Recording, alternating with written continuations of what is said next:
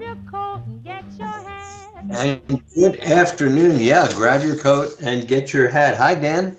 What's happening, Buzz? How's your Wednesday? Happy Wednesday to you. I am calling. I am Skyping in from beautiful Ashfield, and finally, I see that there are more leaves on the ground than there are on the trees. So it is winter is a brewing, but it's a balmy day here. How about there in Northampton? It's wet, Buzz. It's very wet, but I like it. We needed some rain, and we're getting it, so I'm not complaining. You should. You should. It's also really warm. I am very grateful. If I could add that, it's really Yeah. warm. I like it. I know you're Brazilian. You like it. So I'm very grateful today. Let me just lay out this next segment a little bit. The Northampton School Committee has been dealing with COVID protocols, as well every school committee should. And they created an ad hoc COVID-19 advisory committee some time ago. That advisory committee is there is a controversy that's been brewing. That was evident last week when on the Bill Newman show in the morning, Josh Silver came on and he talked about how he disagrees with some members of the ad hoc committee, of the school committee, about what COVID protocols should happen. Josh was advocating for compliance with guidance that's coming from DESE, the Department of Elementary and Secondary Education, and the state public health officials, and there are some members of the board and others a couple who he said felt differently, and he disagreed strongly. Bill got a phone call from an ad hoc subcommittee member, Michael Stein, and Joe Pater, a father who has children in the school, as does Michael Stein. And they wanted to be on Bill's show. Well, I had a guest host, I got to guest host for Bill yesterday when Michael Stein and Joe Pater were on, and they articulated their position, after which Josh Silver contacted me and said he would like to respond. I invited Michael Stein side and Josh Silver side on for today for various reasons, and they're legitimate reasons, I think. Michael Stein declined to come on the show. Josh Silver is under the weather. He's got a bad cold. And fortunately, however, we have a very knowledgeable parent of children in the Northampton schools, Adrian Staub, who's been involved in school opening and masking debates since the fall of 2020. And he's a member of Mask Choice Pioneer Valley. He's also a professor at University of Massachusetts who studies reading and language processing and teaches statistics. And he's with us on his way to the airport in a strong signaled position there. Adrian, hello. Hello, Buzz. Thank you very much for having me on. I hope the signal holds up. You sound great right now. And just as an aside, boy, would I like to talk to you about John Fetterman and that debate and cognitive versus reading and language processing, but we'll hold that for another time because we're going to talk masks right now. So can you lay out from your perspective what the issue is and where you land on it? Right. So I'm just to pick up from what you were saying. So the ad hoc committee that was convened to provide guidance to the school committee in Northampton on COVID policy voted that the school committee should, in fact, adopt a very simple policy of following DESE's guidance, the state Department of Elementary and Secondary Education. And you know that decision, that vote to follow DESE, arguably was a very sort of straightforward and maybe a no-brainer in the sense that that's what the vast majority of school districts around the state are doing. And, of course, DESE has itself incorporated the guidance of many public health experts and many educational experts. But it has been tied up in this continued wrangling in the school committee, and now this rules subcommittee is considering the issue. So I'm very much in favor of adopting the current DESE guidance, which would maintain, which would not impose mandatory masking on students in our schools under current conditions. Why are you in favor of that? So, I think that one of the things that we have seen become increasingly clear, this was foreseeable to many, but has become increasingly clear from the data, is the enormous cost to our kids of the various ways in which their education has been disrupted over the last now 2.5 years. So starting with school closings, but also including masking, the tremendous learning loss, the interruption to social and emotional development. The mainstream press is now fully acknowledging the costs of these policies. And they often frame it as, effects of COVID, but in fact, effects of the pandemic. But it's really more properly understood as effects of our policies in relation to the pandemic. Masking of kids, especially younger kids who have who are learning to read, kids who have any kind of speech delay, social emotional delays. Masking for an extended period can be really catastrophic. So the costs are real, and at this point, with COVID in a highly vaccinated population, with a lot of immunity, the effects of COVID are not what they were in 2020. Certainly, at the beginning of this pandemic in 2020, we know that for a vaccinated individual and most groups, COVID is a cold or a flu, and this is borne out by the data from Massachusetts and from everywhere else.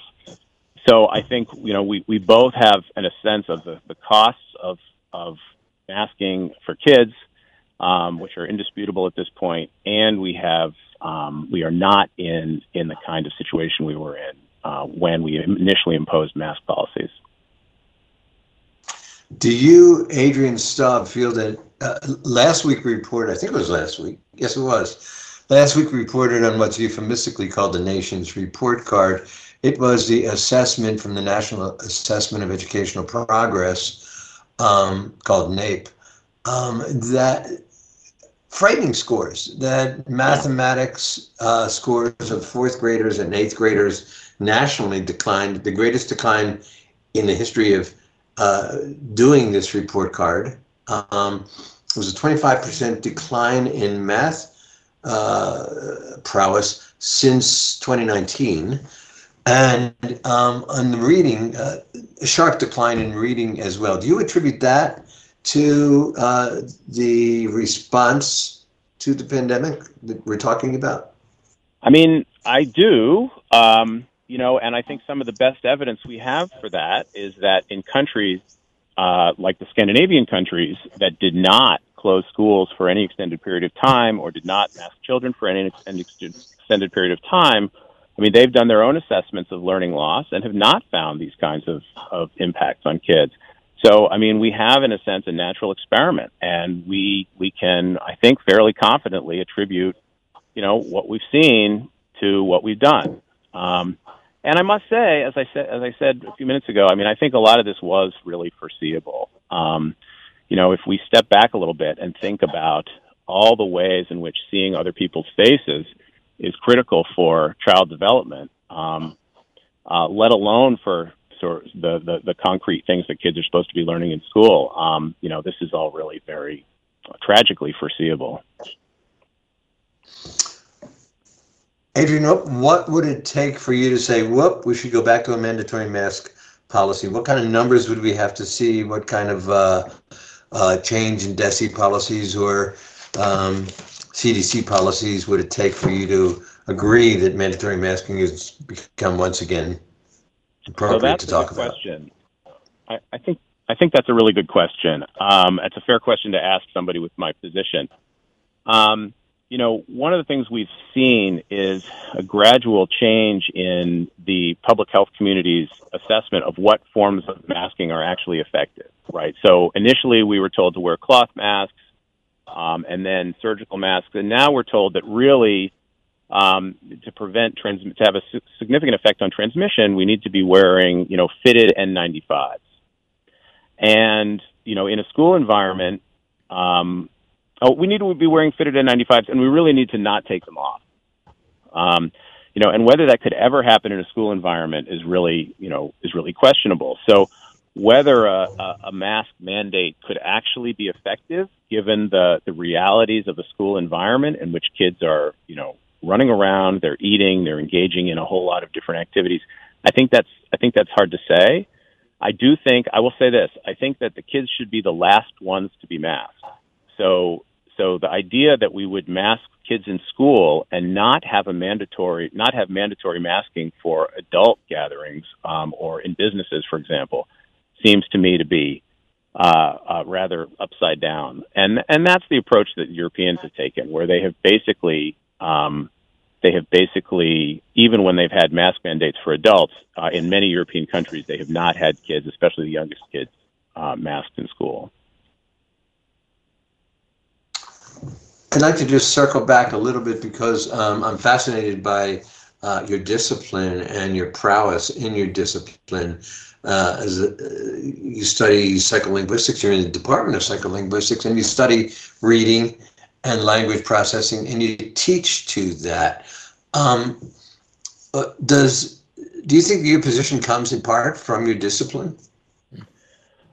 I want to amend that by just saying Joe Pater, who feels differently than you, he teaches linguistics and is a professor of linguistics at the university as well. We're actually in different departments. My primary department is psychological and brain sciences, and Joe's is linguistics. But we know each other well, and I respect Joe as a scientist. We have very different views about these matters. It's true. I don't know if my view does come specifically from my disciplinary expertise. I do think that my view is informed by my willingness to engage deeply with the data. And, from early in the pandemic, I was trying to, I teach statistics to undergrads. I teach hundreds of undergrads introductory statistics every year.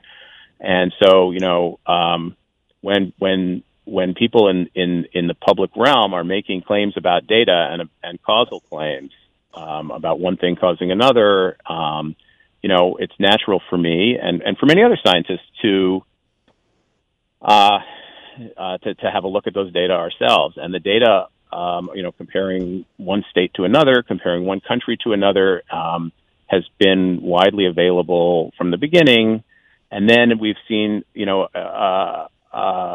more and more carefully designed studies that have done things like investigated the effectiveness of school mask mandates specifically. We don't have any randomized controlled trials of school mask mandates, but we do have, studies that have done the next best thing, like a study in Spain that compared a many thousand unmasked 5-year-olds to masked 6-year-olds, which was what the Spanish regulations required for a while, and to look for any effect of that mandatory masking and finding none, and other such studies. So it's more my facility with data and my interest in examining the data than it is, I think, my specific disciplinary knowledge that got me to this point. In the minute that we have left, do you know whether or not the DESE, the Department of Elementary and Secondary Education guidance, do they have doctors? Do they have physicians and scientists assisting with that, or are those just educators creating those guidances? Well, so my understanding is that the DESE guidelines were actually issued in conjunction with the Massachusetts public health authorities. So they are joint guidelines, effectively, that come out of both our educational bureaucracy and our public health bureaucracy. And I mean, and in a way, that's what distinguishes them from the CDC's guidelines at the national level, which are not. I think it's very important that, we have involved in this dialogue educators who are seeing some of the costs of our policies, right? If we're focusing only on doing everything we can to stamp out infection, but not thinking about the educational costs of our policies, we're really missing something. Well, I very much appreciate you sharing your perspective with us today. You articulated very clearly and well. It's a shame we don't have someone, because I know they feel very passionately from the other side to articulate theirs, but I hope these are our children we're talking about. It's our future we're talking about, and I'm really glad that people such as you, Adrian Stahl, are giving such thoughtful, such deep thought to what's in their best interest. So thank you so much for joining us. Drive safely to the airport today. Thanks so much for having me, Buzz. I really appreciate it. Okay, Adrian. We're going to take a break. When we come back, Dan and I are going to chat a little bit about polling during this electoral season. How important is it? And then we're going to be joined by Nan Parati, and we're going to talk about an interesting thing. Be right back after these messages. This is the Afternoon Buzz with Buzz Eisenberg, 101.5 WHMP. I've not got long to go, I can tell. I've not got long to go, I can tell. When it's happening here in the Valley, we're talking about it. Voting, as well as early voting, is the way to go. It shows that we trust the voters. They know why they need an early ballot. They know why they need an absentee ballot. It's not up to government to decide if it's a legitimate reason or not. The voters should get to choose. So this, I think, is a huge advance. 101.5, 1400, and 1240. We are the Valley. We are WHMP. Life moves fast, and kids move at the speed of life. Well, Franklin First is here to help you and your kids stay in control. With Franklin First Federal Credit Union's Teen Checking Program, your teen can manage their money and stay on the go while you enjoy peace of mind. Conditions apply, so see your Franklin First professional for details and requirements. Or start at franklinfirst.org. Franklin First Federal Credit Union, member NCUA. I am Marco, and I am always been full of life, full of energy, and always on the go. At the age of 21, I was diagnosed with kidney disease. My life was saved by an organ donor. Receiving a life-saving organ put my life back into play, and I was able to move forward and make my dreams come true. Anyone can sign up to be an organ donor, whether you're 16 or 96. Be a hero. Be an organ donor. Register today. Register at registerme.org, sponsored by New England Donor Services. Eat more kale, says the bumper sticker. Why assume I'm not eating enough kale? If you eat at Paul and Elizabeth's, there's always kale. There's the Caesar salad with kale, with romaine, or both. There's the vegetarian platter, vegetables sautéed to perfection, including kale. Or just order a side of sautéed greens. Some people treat kale like one of those good for you but no one really likes it things. Maybe those people have never been to Paul and Elizabeth's restaurant, Inside Thorns in Northampton. Remember landline telephones? Only a third of the country still has one, and it's little wonder. A study by EMP, a communications data firm, found 87% of calls made to a landline number are unwanted, meaning they come from a scammer or telemarketer trying to sell something. Rising mortgage rates continue to depress the housing market. The National Association of Realtors reports sales of existing homes fell 1.5% from August to September. With fewer sales, the median home price fell again to $384,800. GM is getting deeper into the electric truck game to compete with Ford. GMC has introduced the first ever Sierra EV. The 2024 Sierra EV Denali Edition will reportedly provide 400 miles of range on a full charge. It'll be GMC's third all-electric pickup. I'm Mark Huffman. Learn more at consumeraffairs.com.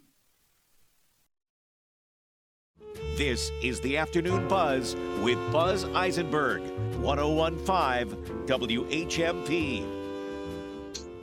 And we are back, and thank you for joining us again. So we are going to go from the Northampton School Committee's question about what's the best way to protect our children in terms of masking and COVID protocols as they've returned to school to sort of a big, broad, important question. We all know that in 2016 we were told that Trump had no path to 270, and we all learned, I dare say, the hard way that wasn't true. In 2020, once again, the presidential elections left many people scratching their heads about whether polling still works.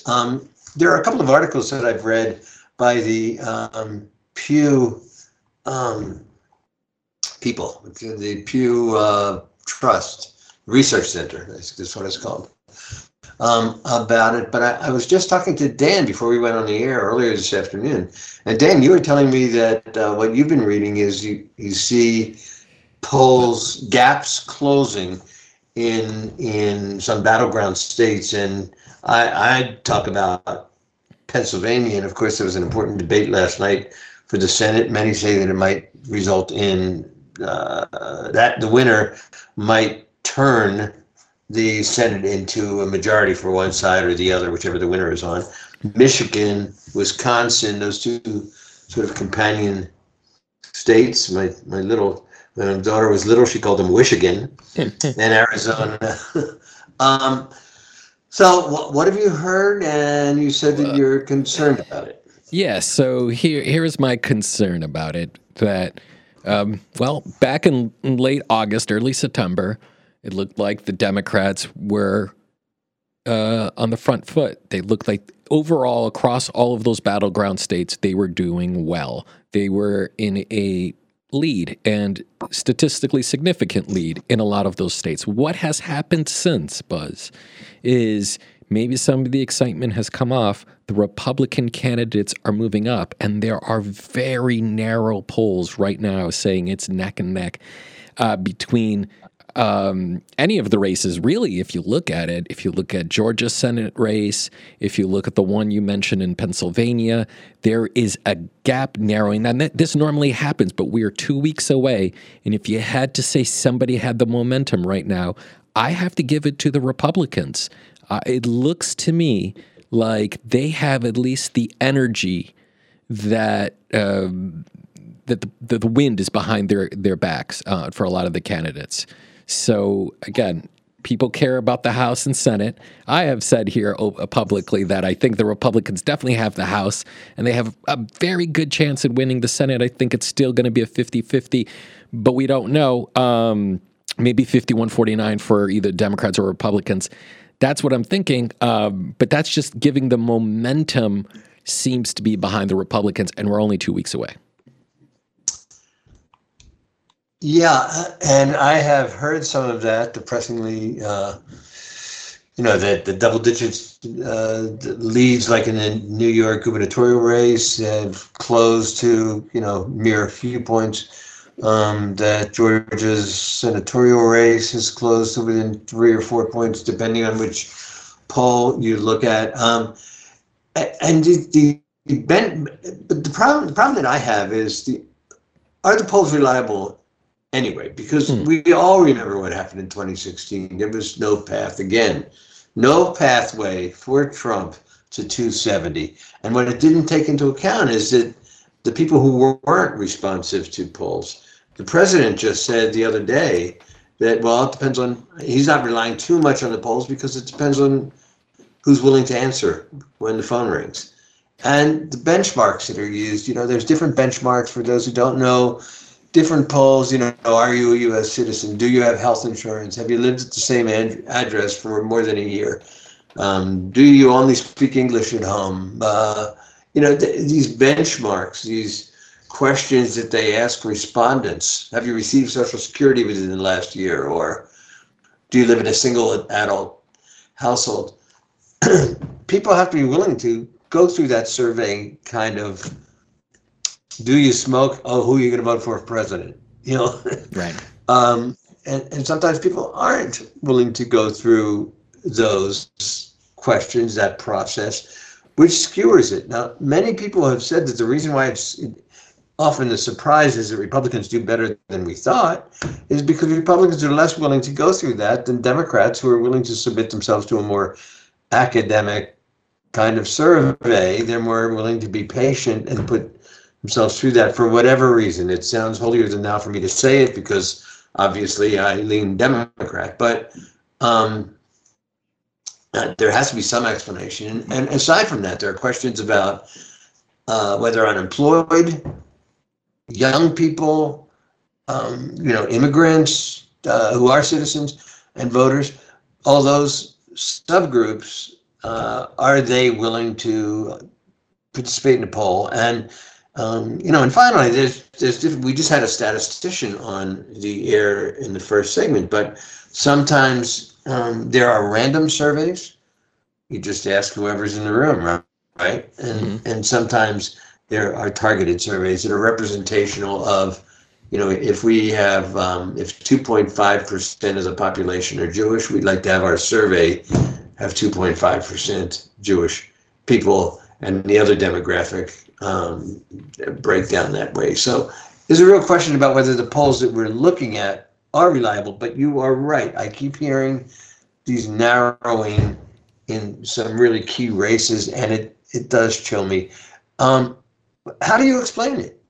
Why do you think the Republicans seem to be catching up? Well, I think part of it is this was going to happen regardless. As you get closer to the election, this always tends to happen. But I also think the economy and inflation, that conversation is gathering steam. I think the controversies that maybe happened after the Supreme Court decisions and the anger and the activism begins to sort of, I don't want to say wither down, it just tends to slow down as more people are focused after Labor Day. They're focused more on, okay, what's going to happen in this election? Let me make decisions. And people are making these decisions. And I think people feel the unease of the economy.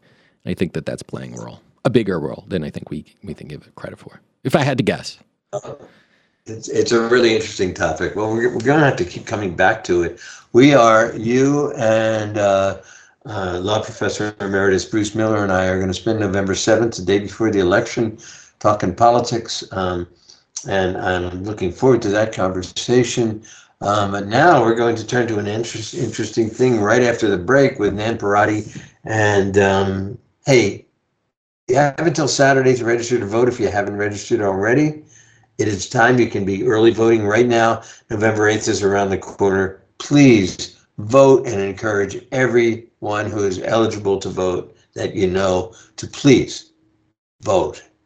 Our democracy is imperiled. Our democracy begs you to vote. We're going to be back right after these messages with Nan Parati and today's interesting thing. This is the Afternoon Buzz with Buzz Eisenberg, 101.5 WHMP.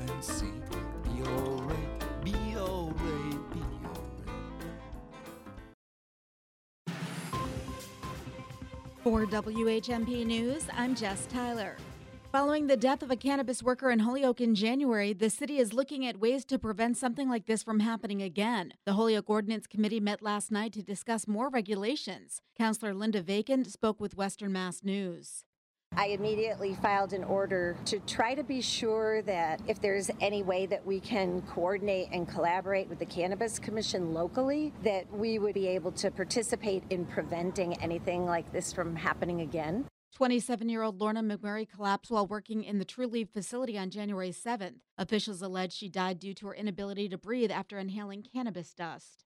Debate over how to best protect students from catching coronavirus continues in Northampton. Northampton parent Joe Pater thinks the school committee voting to adopt the state guidelines is too lax. Our school committee and our public health people don't have the ability to impose a mask requirement if the hospitals fill up, if teachers are out.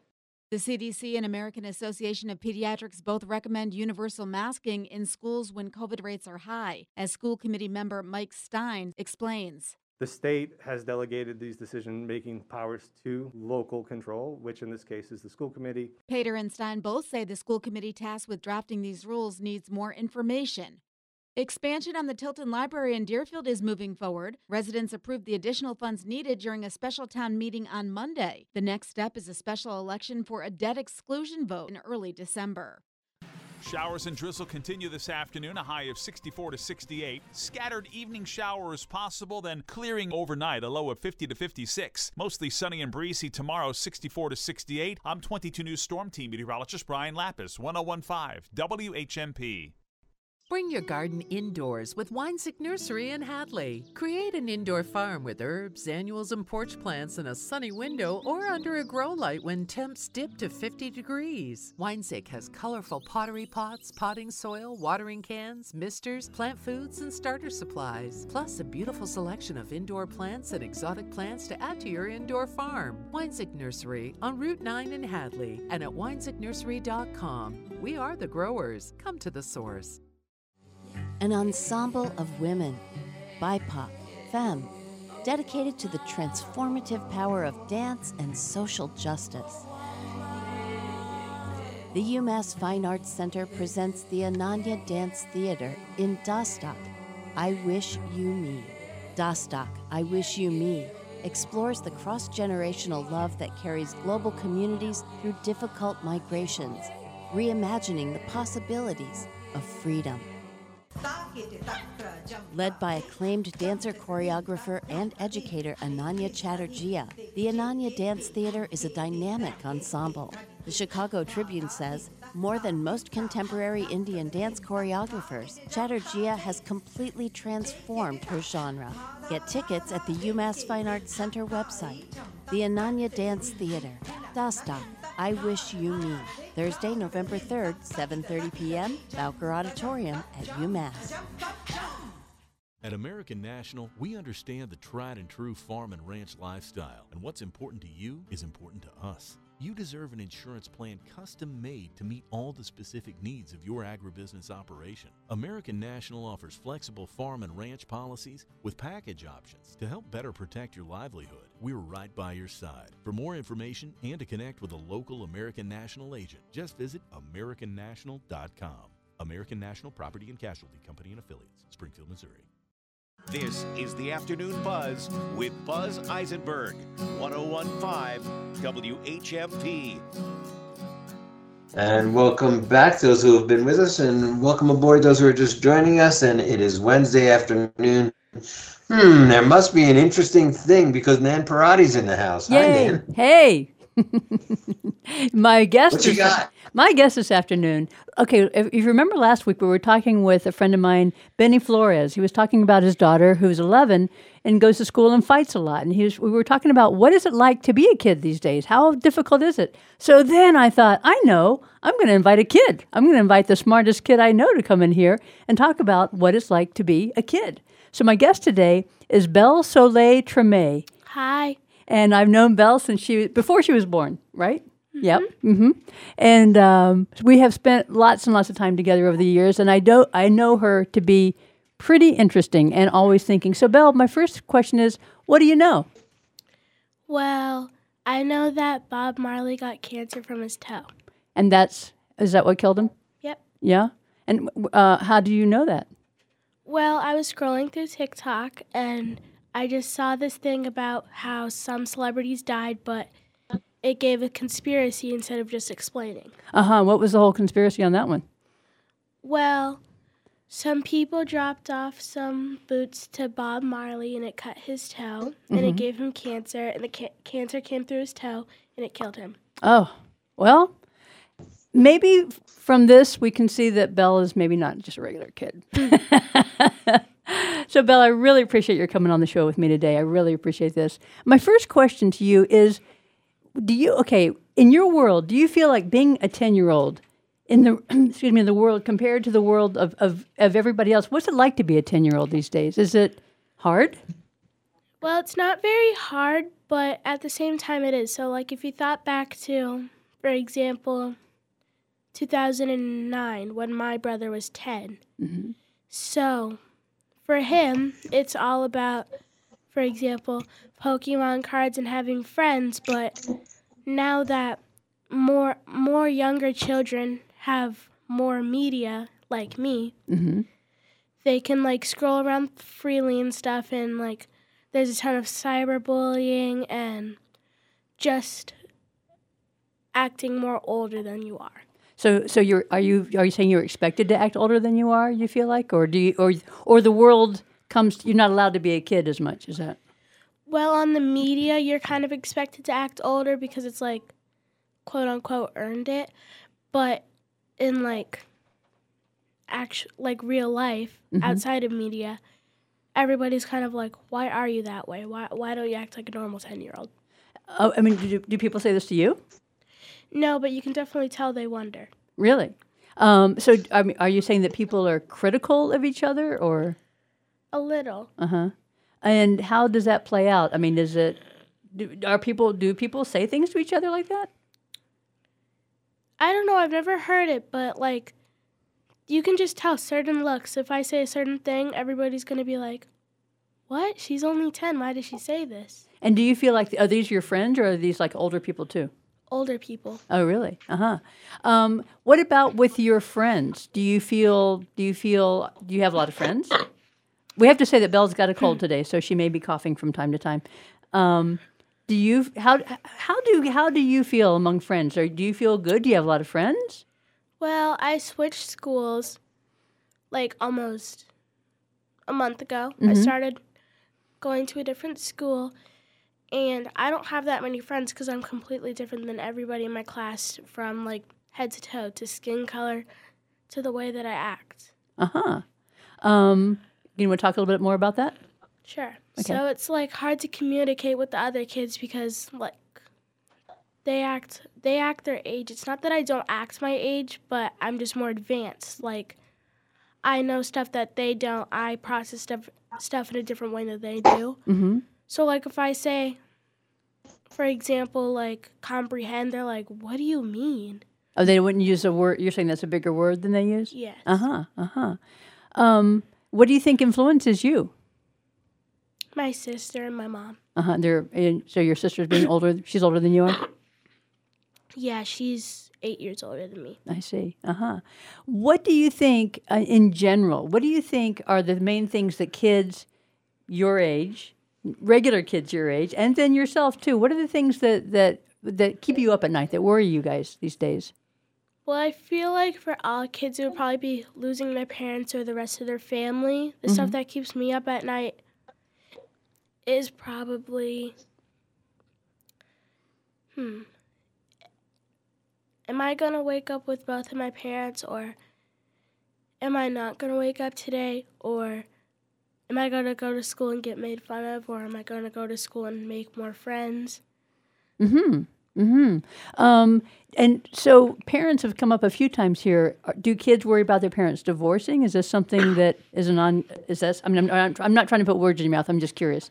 Is that when you say lose your parents, or do they worry about their parents dying, or do they worry about their parents divorcing, or what do they worry about?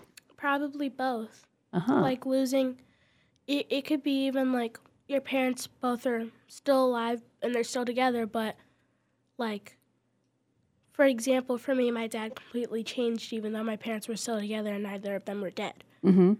So some other kids, like, they could wake up and be like, but what happened to my mom?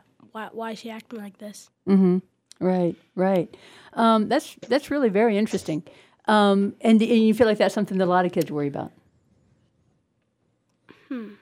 When I think about it, probably, but I don't actually know. Well, I don't have any kids, but let's say I did. Let's say I had a 10-year-old. How would I, as a parent, address that with a kid? How would I talk to a kid and make him feel good about the world? Let them experiment with stuff give them the chance. So like if they wanted to experiment with makeup, sure. Buy it yourself though. Wait, who has to buy it, the parent or the kid? The kid. The kid has to buy their own makeup? Okay. But let's say, going back to what I was saying though, like if I felt like my kid was concerned about things, what would be a good way to address that with my kid? Well, what my mom usually does, she explains it to me, and then we just go back and forth about it. You guys have conversations? Yeah. And how does that make you feel? Fine. Yeah?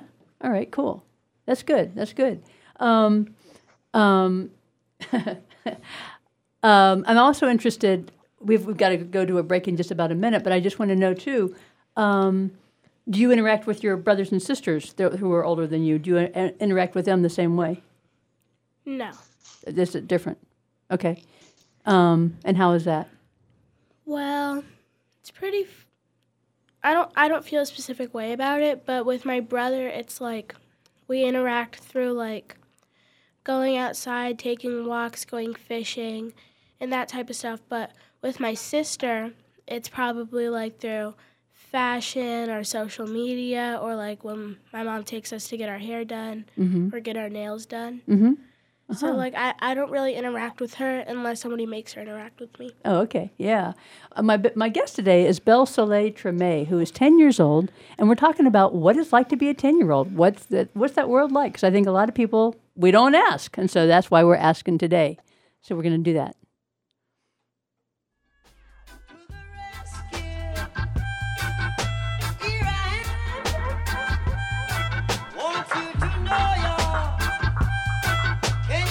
This is the Afternoon Buzz with Buzz Eisenberg, 101.5 WHMP.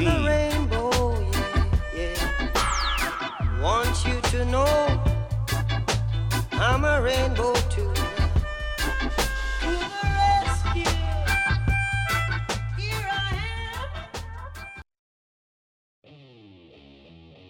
True terror, as Kurt Vonnegut said, is waking up one morning to discover that your high school class is running the country. So, with Monty's help, we take on the terror of that thought every morning at 9 o'clock. Get in on the conversation. Bill Newman. Weekdays at 9. And again at 5. WHMP. News, information, and the arts.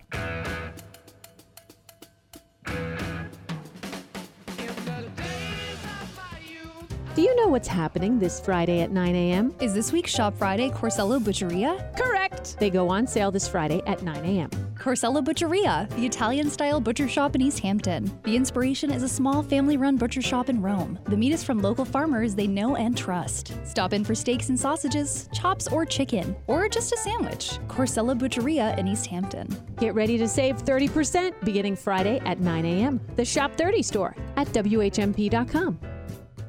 When it comes to investing, we're taught the higher the risk, the better the reward. Francis Ram, the money doctor, says it isn't necessarily true. We need to remember that with risk comes the potential for losses, and making up losses can set us back, or worse, delay our retirement. You've heard the testimonials for years about how her patented program helps people become 100% debt-free, far ahead of schedule. But did you know that for more than 35 years, Dr. Ram has been helping people retire well without unnecessary risk? Dr. Ram says most people mistakenly accept that in order to earn attractive interest rates, they must tolerate risk, and that choosing safety means settling for lackluster returns. But it doesn't have to be that way. You can earn competitive rates and minimize taxes without risking a single dollar of your hard-earned savings. Contact the Money Doctor at Hug Your Money for a free consultation. Call 413-773-3333 or visit hugyourmoney.com.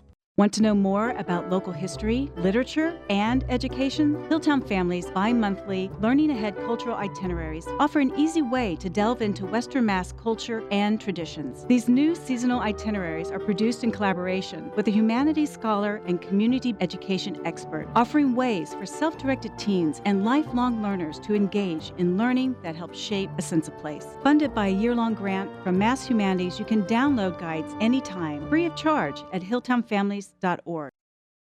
This is the Afternoon Buzz with Buzz Eisenberg, 101.5 WHMP. And we are back with Nan Parati and her interesting thing, which is Belle, beautiful young 10-year-old. Nan? Hi. Thanks so much. I'm here today with Belle Soleil Treme. Hi. And Belle, my next question is, I know a lot of kids have had a lot of trouble during that time when they shut down schools and shut down everything because of COVID. How did that affect your friends, and how did that affect you?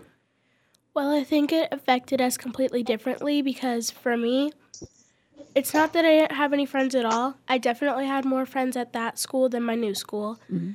But, like, I only had friends in my grade, and that was maybe 4 kids out of 16. But for other kids, I bet it was pretty, like, sad because they had friends from that grade, 2nd grade, 1st grade, kindergarten, preschool, and 5th grade, 6th grade. So what did you do during COVID? When you weren't going to school, or how did you feel about going to school online? I was pretty fine with going to school online because, like, I didn't really have that much fun with any of my friends from school. But it was definitely more boring because, like, when you would go outside, you would be by yourself. You wouldn't have, like, a ton of friends to play with. And, like... Did you feel lonely? No, because it's not that I was lonely in school, but, like, I didn't have, like, a ton of stuff to do at school. So I felt fine with it, but other kids were probably feeling really lonely. I kind of enjoyed the time at home. Oh, you did? Yeah, and you had said to me one time before that one thing you enjoyed about it, when I thought this was kind of funny, thought it was, that if you could then just turn the teacher off if you didn't want the teacher there? Yeah, you could turn off the volume on your computer. You could hang up. You could turn off your computer. Did that ever create trouble for you? No. Good, I'm glad. I created trouble in online school in different ways. Oh, how did you create trouble? So one time I was just on my computer eating, and that day we decided to eat lunch on camera so we could talk to our friends, but I thought it was kind of weird. So we were doing, like, marking words, like marking your vowels and, like, the consonants and stuff. And I was supposed to do duck, but I was speed typing, and I put the F word by accident in the chat, and I got in trouble. I can imagine. But my mom told them it was an accident. Oh, okay. And then I didn't go to school for the rest of the day. Oh, really? Okay, all right. That would get you in trouble, I can imagine. Yeah. I have a question for you. If you were the president or the king of the world and you were going to make the rules and how the rules would affect kids your age, what would you do? Can you re-say that question? If you were the king of the world and you made all the rules, and these are the rules that would affect the world, but specifically people your age, what kind of rules would you make for the world? Well, for the kids, I would make, like, for example, everything free for kids. Everything would be free? Because, like, if you're that young, you shouldn't have to worry about your money, and you wouldn't, like, if your parents said, no, because I don't have enough money, you shouldn't want to have to worry about your parents. So, and for parents, I would just make everything free, too, because it's really just paper. What's just paper? Money. Money's just paper? Like, people die over it, people argue over it. Like, people live off of money. You're really just living off of paper. So you would do away with money altogether? For everything or just for some things? For some things, because if it's like basic needs like food, cars, housing, shoes, clothes, then I would make it free. But if you wanted to buy like mansions and expensive brands and have just like the basic needs, but in more expensive versions, so pizza could be free, but if you wanted like hibachi every night for dinner, you would have to pay for that because there's kind of a hierarchy of needs. Yeah. Okay. All right. I see. Like, there's other foods in the world you can eat.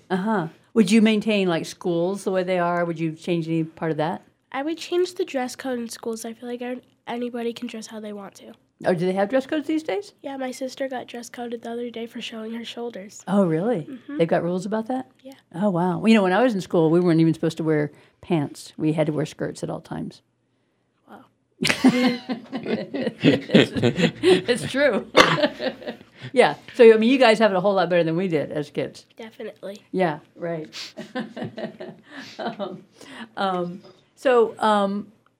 What are the things that kids enjoy these days? What is it that makes you happiest? Well, I mean, it's not even necessarily a physical thing, but what is it that makes kids happy? If I were a parent, what would I want to do with my kid that would make him the happiest? Well, it depends what type of kid you are. If you're like me, or if you're like the rest of the kids. We'll talk about you first. Well, for me, probably buying me, or not buying me stuff that doesn't. I don't live off of people buying me stuff, but I would probably want to go get our nails done, go get our hair done together, just fun stuff. You like being with? I mean, is the experience being with the other people or doing this? It's more about the experience than getting what you get in the end. But if you were the kids in my class, probably taking them to the park or watching a movie with them, buying them Barbies, stuff. But what I'm hearing you say, which I think is interesting, is it's not the stuff, it's the experience of being with people. Yeah. So are you saying that, and I don't want to put words in your mouth again, but I'm asking, and you can say, no, Nan, you're wrong. And you've never worried about doing that before, so this is fine. But am I right in thinking that it's the experience of doing things with people in your family that makes you happy? Yes. Okay. All right. So I have a question for you. Tell me a little bit about your relationship to social media. Are you on there all the time? Are you there sometimes? What do you use it for? Well, for Instagram, I go to Instagram to see style for shopping and what celebrities are doing. But on TikTok, I really just watch because it's nothing really that important.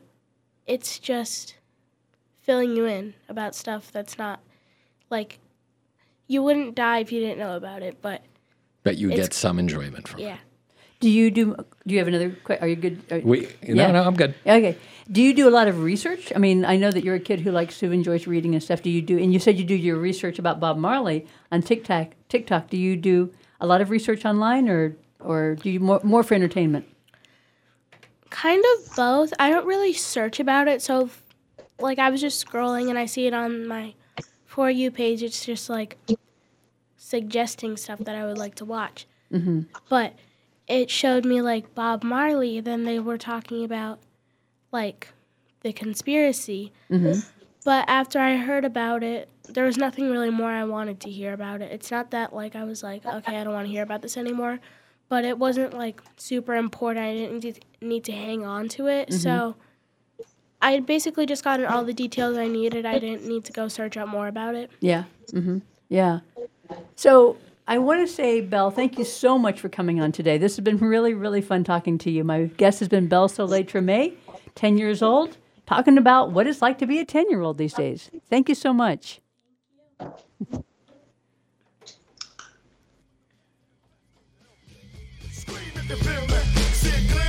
This is the Afternoon Buzz with Buzz Eisenberg, 101.5 WHMP.